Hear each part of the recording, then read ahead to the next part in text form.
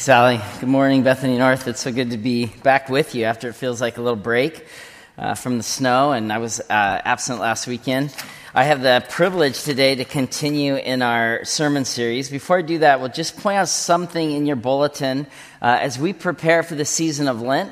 A couple of things that we'll highlight. Lent is the 40 days of preparation before Easter, and some things that are exciting. First of all, we'll have an Ash Wednesday service at Green Lake, and Pastor Raul will be preaching that for the whole community. We'd love to invite you down to that.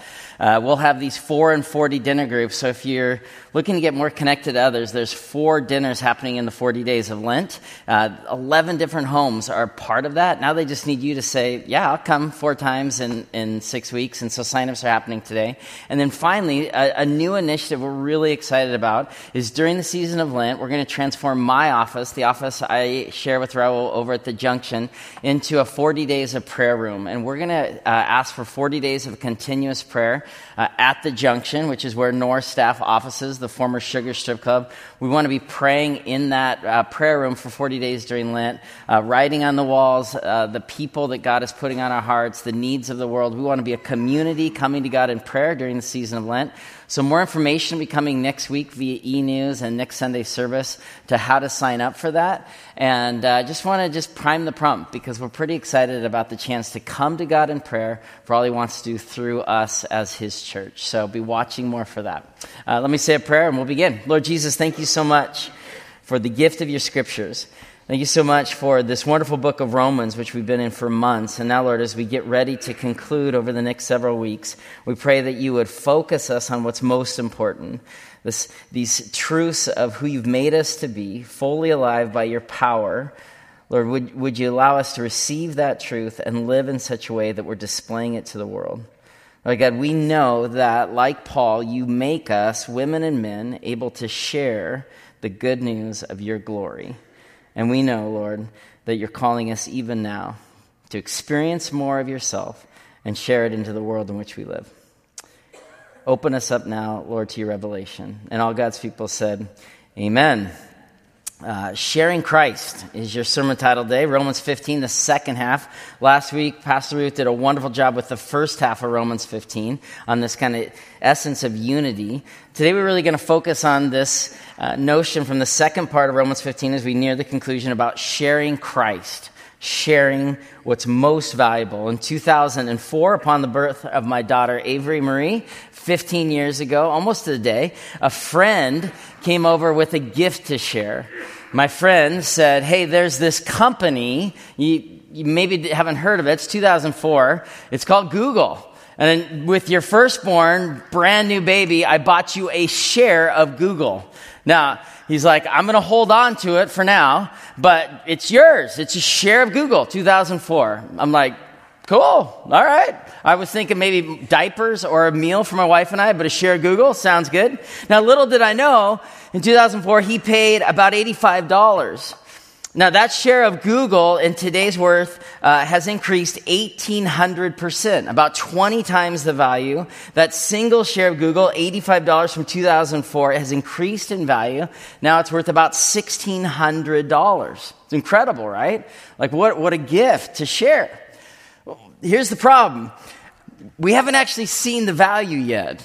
We haven't actually received the share yet. And though I give my buddy a hard time, his life was full of a whole bunch of transitions. He held on to the share for safekeeping, and now it's gone. Like there's no share in Google. I'm sorry.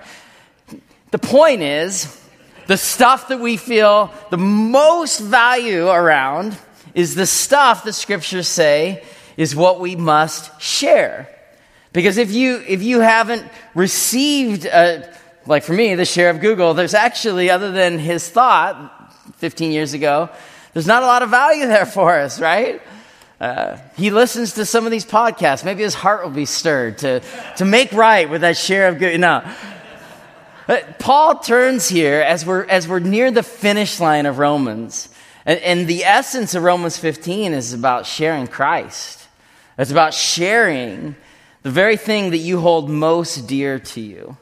Now, for a recap, if you're new, don't worry, you can catch up. Romans is kind of the quintessential book in the New Testament about our faith in Christ that wasn't one of the Gospels. Paul, the evangelist, he wrote down Romans so that the church in Rome would know how to practice the faith. The first 11 chapters of Romans, Paul makes this slow, kind of methodical description of this is who you are in faith. You are lost apart from Christ, but in Christ you're saved by grace. This is who you are. And then in Romans 12 and 13, Paul spends a couple of chapters talking about our behavior. This is who you are, and now this is what we do as a Christian church. And then Romans 14, 15, 16, kind of the conclusion, Paul is like, and this is what's most important, that we learn to share it. That we learn to find value in this new relationship with God, that we might live into the great command, loving God and loving others, the great commission that we as disciples, women and men, are called to go and tell other people to share it. Paul's like, this is what I want to leave you with. And so we're mindful that sharing our faith is a really important thing. Remember what the Psalms say: sing to the Lord, praise his name, each day proclaim the good news that he saves, publish his deeds among the nations, tell everyone around the amazing things he does. Great is the Lord. We know this. Yes. Proclaim, publish, tell. But why is sharing our faith so difficult? It's simple. It's so difficult because for most of us, even some of us in vocational ministry, we're not sure that we have that power. The sharing faith is a something for someone else in a different part of the world or a different church. We're not sure that we have that power. But Paul comes to us through Romans 15 to say, not only do you have the power to share your faith, you have the power to go and tell others that they have the power too. You have the empowerment to live life on purpose. The same power in Romans 8 that raised Christ from the grave lives in you. And so, Paul says, we share our faith by receiving the power that Christ wants to share with us, and then sharing that value with others. Something valuable that we don't actually give to someone else really doesn't have much value for them. And so Paul says today through these verses from the end of Romans 15 that we will share Christ through his power and through his progress and through praying, through prayers. Power and progress and prayers, in order that we as a church would do a better job of sharing Christ, living into our identity. This is who we are, this is what we do, and now what, says Paul? We've got to share Christ. So let's look at the first point of our outline, that the power to both press in and push out. The first 5 verses of Romans 15, 14 through 19 that I'll be teaching on, there's real power.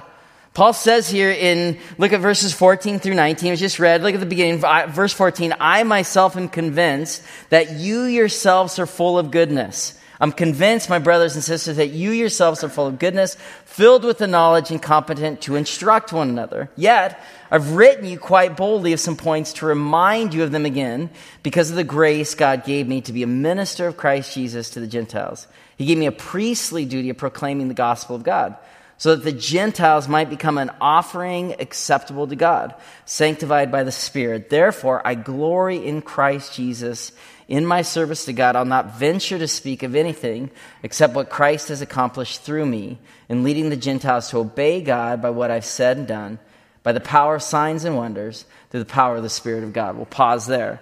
So there's power, says Paul, to both press in and to push out. It's interesting here that he says at the beginning of 14, he's like, I'm convinced that you're full of goodness to instruct one another. Like, you already have the basics of what you need. Interesting. Now, the church in Rome, Paul didn't plant. Compared to a lot of his other letters, he's written to the churches that he knows the leaders. He called these leaders forward. He preached. In some cases, he spent years there, but not the church in Rome.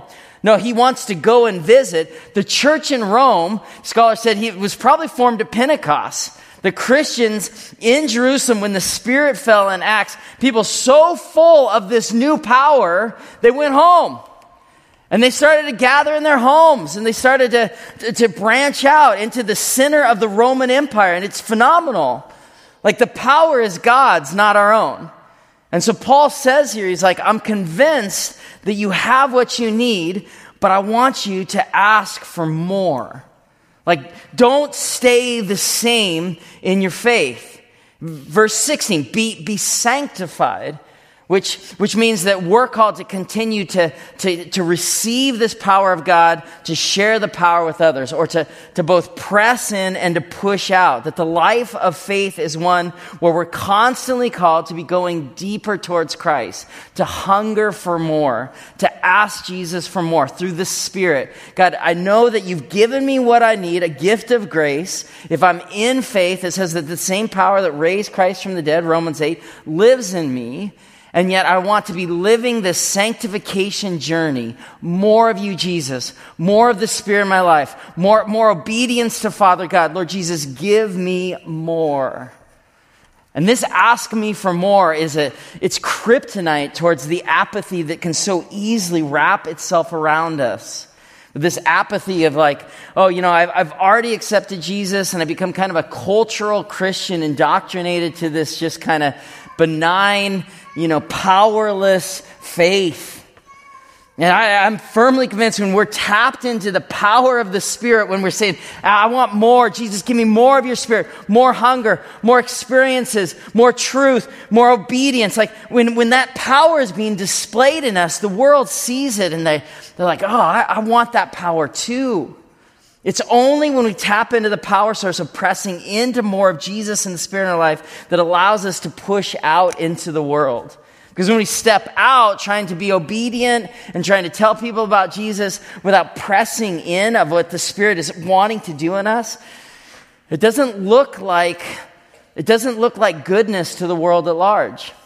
And the world sees that. They've got a filter. They're not interested in being part of our mandate for the Great Commission. They're interested in power.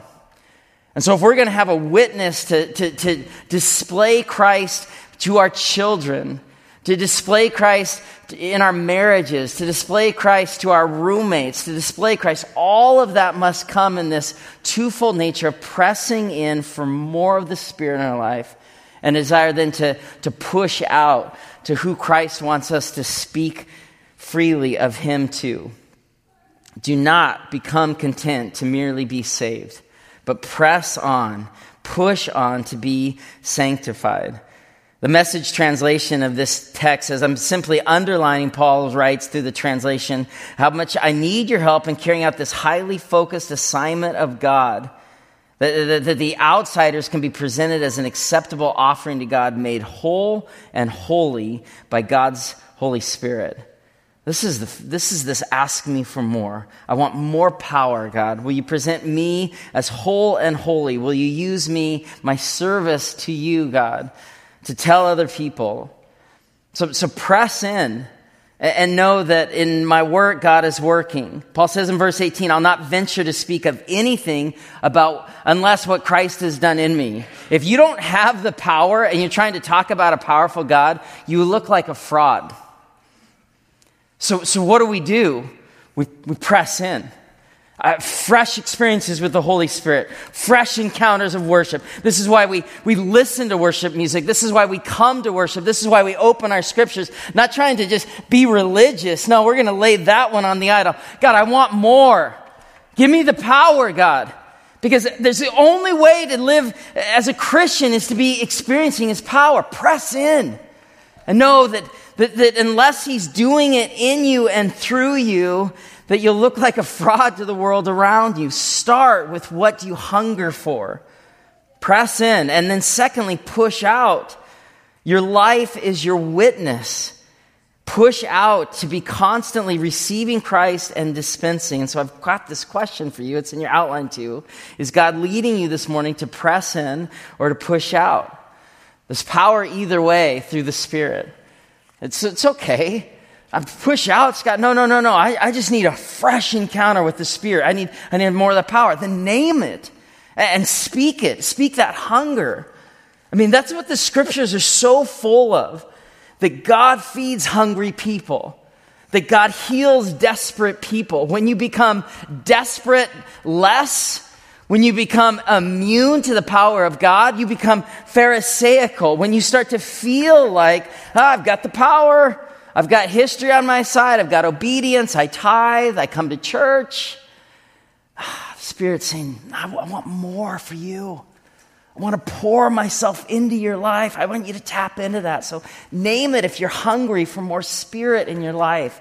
If you're just in the room this morning or listening later and you say, I need a fresh encounter with God's power, name that, press into that. And then if you're connected to the Spirit, if you're experiencing the goodness of God, obviously a work in progress, like Paul says here, but you're saying, I'm connected to the Spirit. Then Paul says in verse 19, by the power of signs and wonders, through the power of the Spirit of God, this is how we proclaim. This is how we share. There's power. I'm imperfect myself, but there's a power that's working in me, and it's uniting me in my marriage or in my work life or with my children. And so when we start to name that, there's a witness to the world.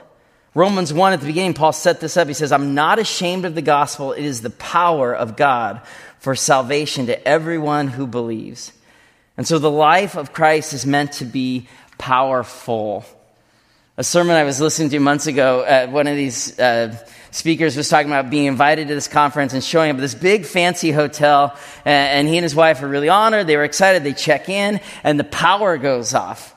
And they're sitting in their room in this beautiful place with no power, and then they can see the more humble, hotel chain across the street, the Best West or whatever, and they're having, it looks like a party. The lights are on. He can look down. It looks like people are like dancing in the lobby. And he looks at his wife. He's like, what should we do? She said, I don't care what you do, but I'm going to the Best Western.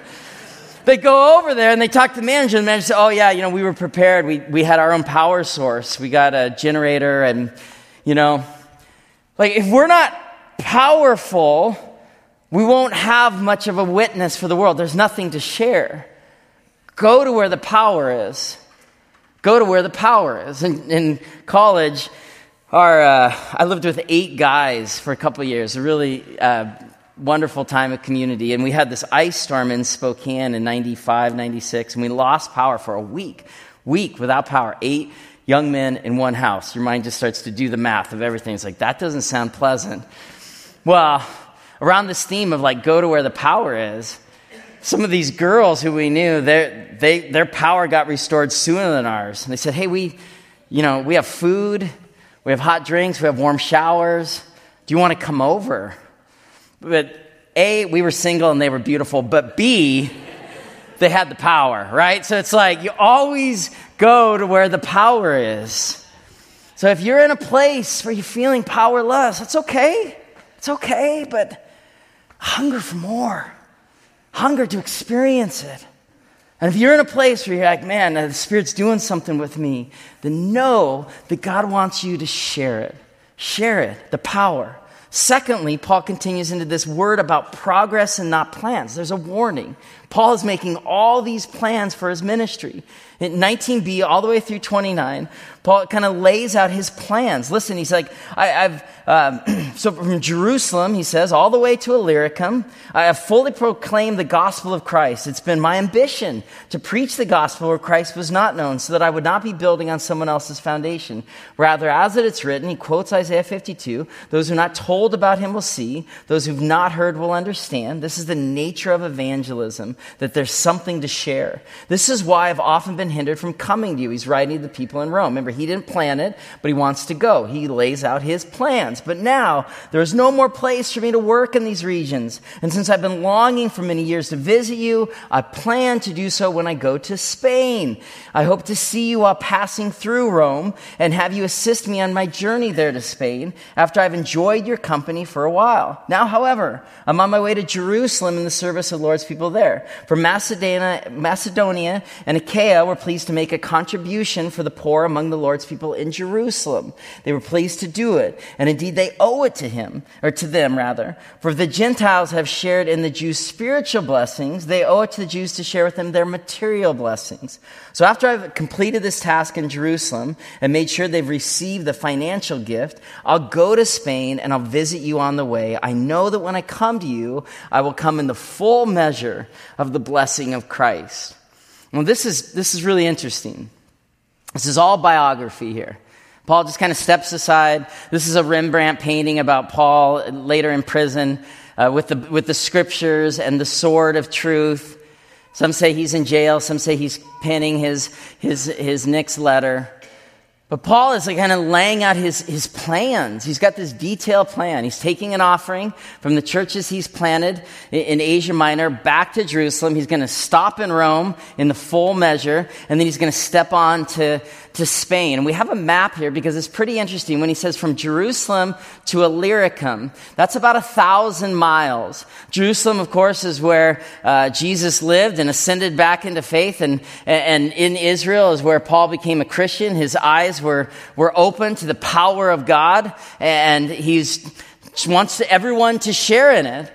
And so he starts to make different journeys, different these trips where he's planting churches throughout modern-day Turkey and Greece. And the farthest he makes is Illyricum in modern-day kind of Albania/Croatia.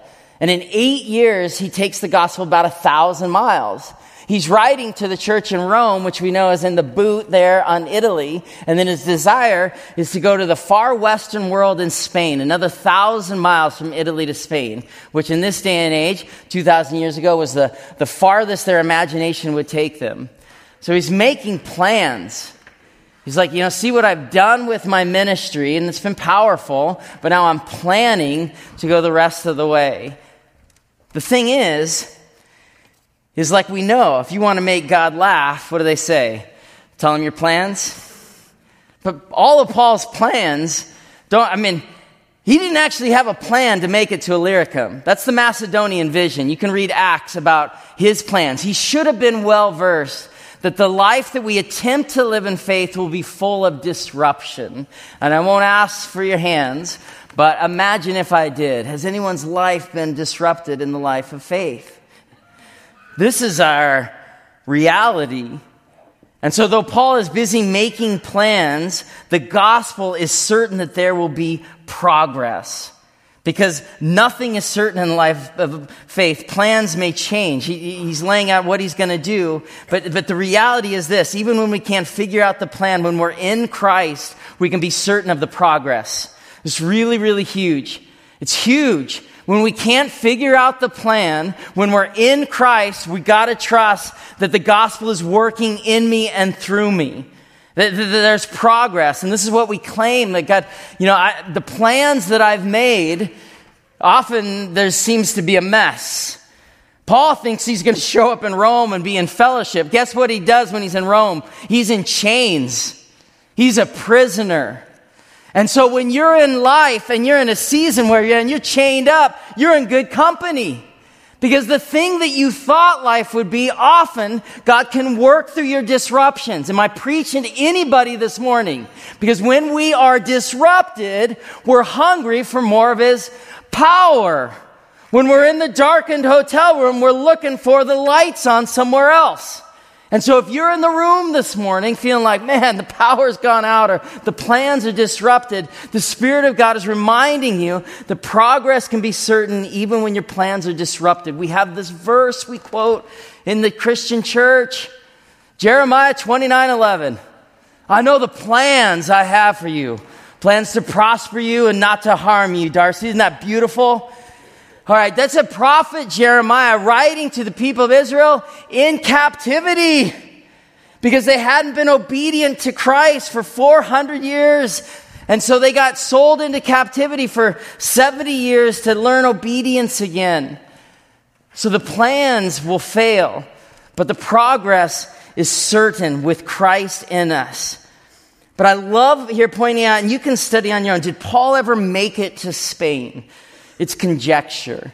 The scriptures don't tell us anything about him arriving in Spain. There was a church historian by a guy named Clement who some decades after Paul's life wrote that Paul went to the furthest reaches of the kingdom. So there's some conjecture that Paul did, in fact, when he got out of prison, he did, in fact, go to Spain. Scriptures don't say it one way or the other. Spain to him marked a desire to those that didn't yet know Christ. When Paul's talking about Spain, he's not talking about eating tapas and taking in a bullfight. I mean, he's talking about who in his life didn't know Jesus yet. Who in his life was not connected to the power source yet? And so he's making plans that turn out either not happening at all or happening totally different than he assumes. But the progress is through his life, people encountered the share of Christ. I don't know about you, but when I read this, I'm really convicted about why I don't share Christ more. Like, who's your Spain? Who's the furthest out person in your family that maybe you've given up on, that the Spirit of God wants to encourage you this morning? Who's the person that you find disunity with right now that it's hard for you to share the love of Jesus? What's your reason for sharing Christ or not? What's your reason? Says Paul, it's because he so loves these people. He wants them to experience this new power through the progress. I've been taking part in this learning cohort called Saturate the Sound. And Saturate the Sound is a cohort learning of a bunch of pastors, different denominations, different backgrounds, different ethnicities, all around this goal that Habakkuk 2 talks about, that the knowledge of the Lord would so fill the earth as the waters cover the sea. Saturate the sound, growing the church, growing God's power. They're all different churches just kind of expanding on that. It's interesting because in the 52% of Christians in Seattle, only 25% are actually connected to a church. 10% of our community are atheists altogether. Another 22% of people in our neighborhoods, in our families, in our churches are uncertain about what they believe. And so as we learn more about Saturate the Sound, one of the most powerful tools to share Christ is just sharing your story. Being able to tell the people that you love about why Jesus matters to you. You should know your story of faith if you're in Christ. Every parent in this room, you have homework to do. You should share your story with Christ to your children in the next 72 hours. We make assumptions that we have this value and it's going to be somehow imparted without sharing it to the next generation. We are called to be saturating the sound, dreaming and sharing Jesus with those closest to us.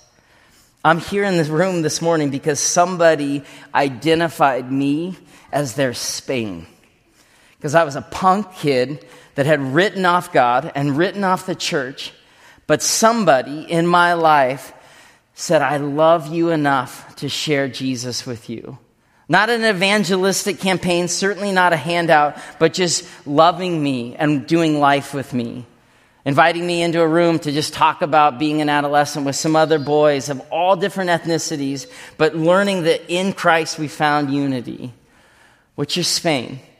Who is Christ putting on your heart even now to be identifying that even if you have plans for these people in your life and being a witness for God, that it's the progress that the gospel guarantees in your life as you just take small, certain steps towards more of Christ in your life. And finally, this is the invitation Paul gives to the church in Rome about prayer. The prayer is really participation in the struggle. Paul says here in the conclusion of Romans 15, I urge you, brothers and sisters, by the Lord Jesus and the love of the Spirit, to join me in my struggle by praying to God for me. I love that. Join me in the struggle by praying to God for me. Pray I may be kept safe from the unbelievers in Judea, and the contribution I take to Jerusalem may be favorably received by the Lord's people there, so that I may come to you with joy by God's will, and in your company be refreshed. The God of peace be with you all. Amen.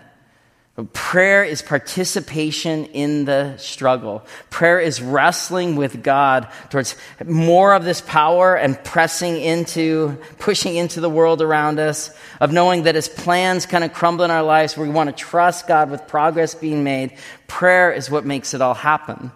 And that's why in the 40 days of Lent, we as a church want to be on our knees praying for the world around us, praying for the church, praying for people in our family to experience the power of God, praying for who to invite to our Easter Sunday services, just praying and joining in the struggle.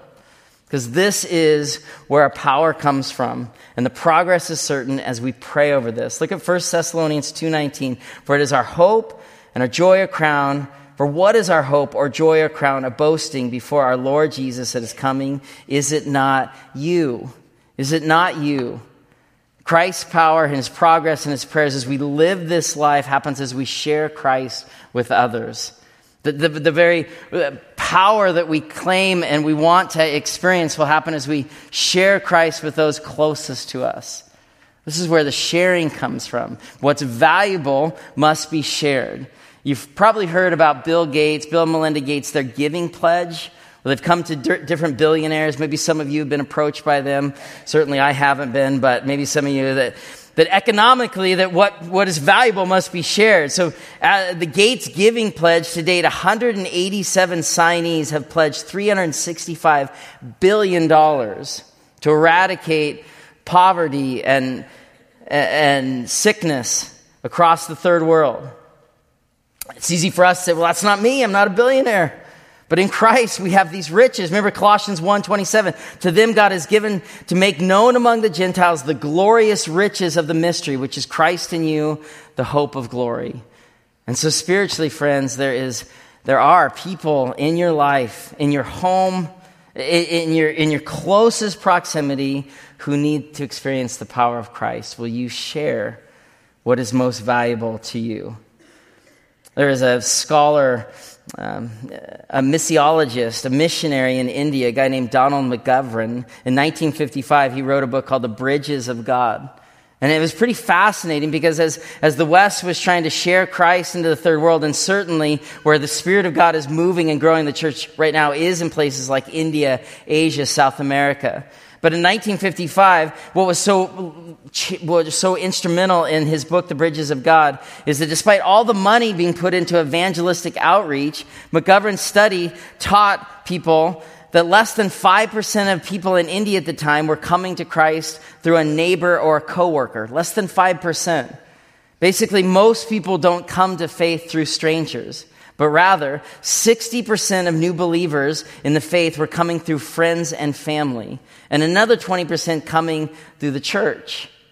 That's what missiologists were learning in India. And then in recent decades, a guy named Gary McIntosh in Biola has been saying the same thing, that we are, in fact, the very bridges of God. That we are the ones closest to us. We have a responsibility to experience God's power and to share it. To trust that there's progress, even as plans come undone, and to be praying for those closest to us in our family, with our friends. So when we think about sharing Christ, our mind kind of jumps to, I got to, kind of talk to the mailman tomorrow. And in actuality, we're called to share Christ with those closest to us, trusting that it's going to take a very long time. McGovern writes, even with changes in current nuclear family relationships are the primary way to faith. Family relationships remain the number one bridge people traverse to Christ. We are the bridges of God. We are the bridges of God. Say that out loud. I am a bridge of God. I am a bridge of God. I am a bridge of God. And the thing about bridges is when you think about them, I don't know what your mind goes to. Some are big and some are small. Some are made of different materials. But the thing with bridges is they have this function to get people from one place to another for their own safety. So every bridge that you can conjure up, they all serve that basic function. And if this research is correct, then though sharing Christ with our mailman or our neighbor is not a bad thing to do, we need to start with those closest to us. The children under our care, the people who we share life with, opening the scriptures, telling my story of faith, so that as I experience the power of God, I might have something to share imperfectly, the perfect love of God. We are the bridges of God. And so just some practical things I want you to be thinking about. For some of you this morning, I need to encourage you to press into God's power. And to start with maybe evangelizing yourself this morning. Lord Jesus, let me experience more of your power source. I've been sitting in the dark for a while. For others, pray and listen for who to share Christ with. Push out, but think about who's already closest to you. Third, be thinking for ways to speak Jesus to those close. Who do I need to bridge Christ to, even as we approach Easter this year? And lastly, share your story. How did you receive Christ? Who was a bridge of God for you? And how did your life change because of it? When we're telling our story, the world becomes saturated. So today I want to commission you. And I want to tell you that we need to do better as a church. You're commissioned. It's not the pastors of this church who will create a Jesus movement. It's you all. You are the women and men, the disciples of this church. And we want to do things categorically different to encourage you to share your faith easier. Yesterday I was broken down on the side of I-5 and in my 20-year-old Suburban, and it's feeling like a little bit of a failure. I had to call another parent to pick my son up, and while other parents are rolling into the premier soccer fields in their, expensive cars, here his dad is, with a broken down car. And then I get my kids out of the vehicle. Now I have to stay there for an hour until a tow truck shows up, and I get picked up by this guy. I'll call him Bill. He's from a different country in Africa. And as he hooks up my tow truck, he starts telling me about, it's a hard world, but Jesus is powerful. He's sharing the gospel with me. Sharing the gospel. Why do you share Jesus? Oh man, because life is hard, but Jesus is so good. I'm like, do you have opportunities to share Jesus? Like pretty much every day, man. People get in my tow truck, they're pretty down and out. I get an opportunity to share. And I'm feeling really low about myself. He says, what do you do for work? I'm like, I'm a fisherman. Now I'm a poor pastor and I'm a liar. I fish. Tell me, where do you get your power from? He's like, well, it was my grandfather in Africa. He'd just tell me Jesus stories all the time. He started telling me that, that's where he was shared with. It was his family of faith. So it's closest to us. We need to be most responsible to share Jesus with. Church, we want to do this better. We want to do this better. We want to be sharing Christ. And if you're here this morning hungry for more of his power, I want to share that with you. The Spirit of God wants to encounter you this morning. And if you're thinking about people closest to us, the children under your care, your spouse, a good friend, somebody in your family that God is calling you to build a bridge to, I want you to hear that question this morning. Who will you be praying for in the season of Lent? Who will you be praying for and dreaming about their encounter with the Spirit of God? Let's close in prayer. Lord Jesus, thank you so much for this morning and the challenge to be sharing our faith. We know that for many of us it's a scary proposition, and you remind us in Romans 15 it really is our call, that we're all commissioned in the church to be sharing of what you've given to us so freely. And so like a share of Google that hasn't been shared with us, Lord God, we want to tap into the power source to see the value there, and then give us through that power the encouragement to trust that you're working in our life and progress over plans. And allow us to tap into just in praying for people around us, Lord, and sharing our story of faith. You really, Lord, will do the rest of the work.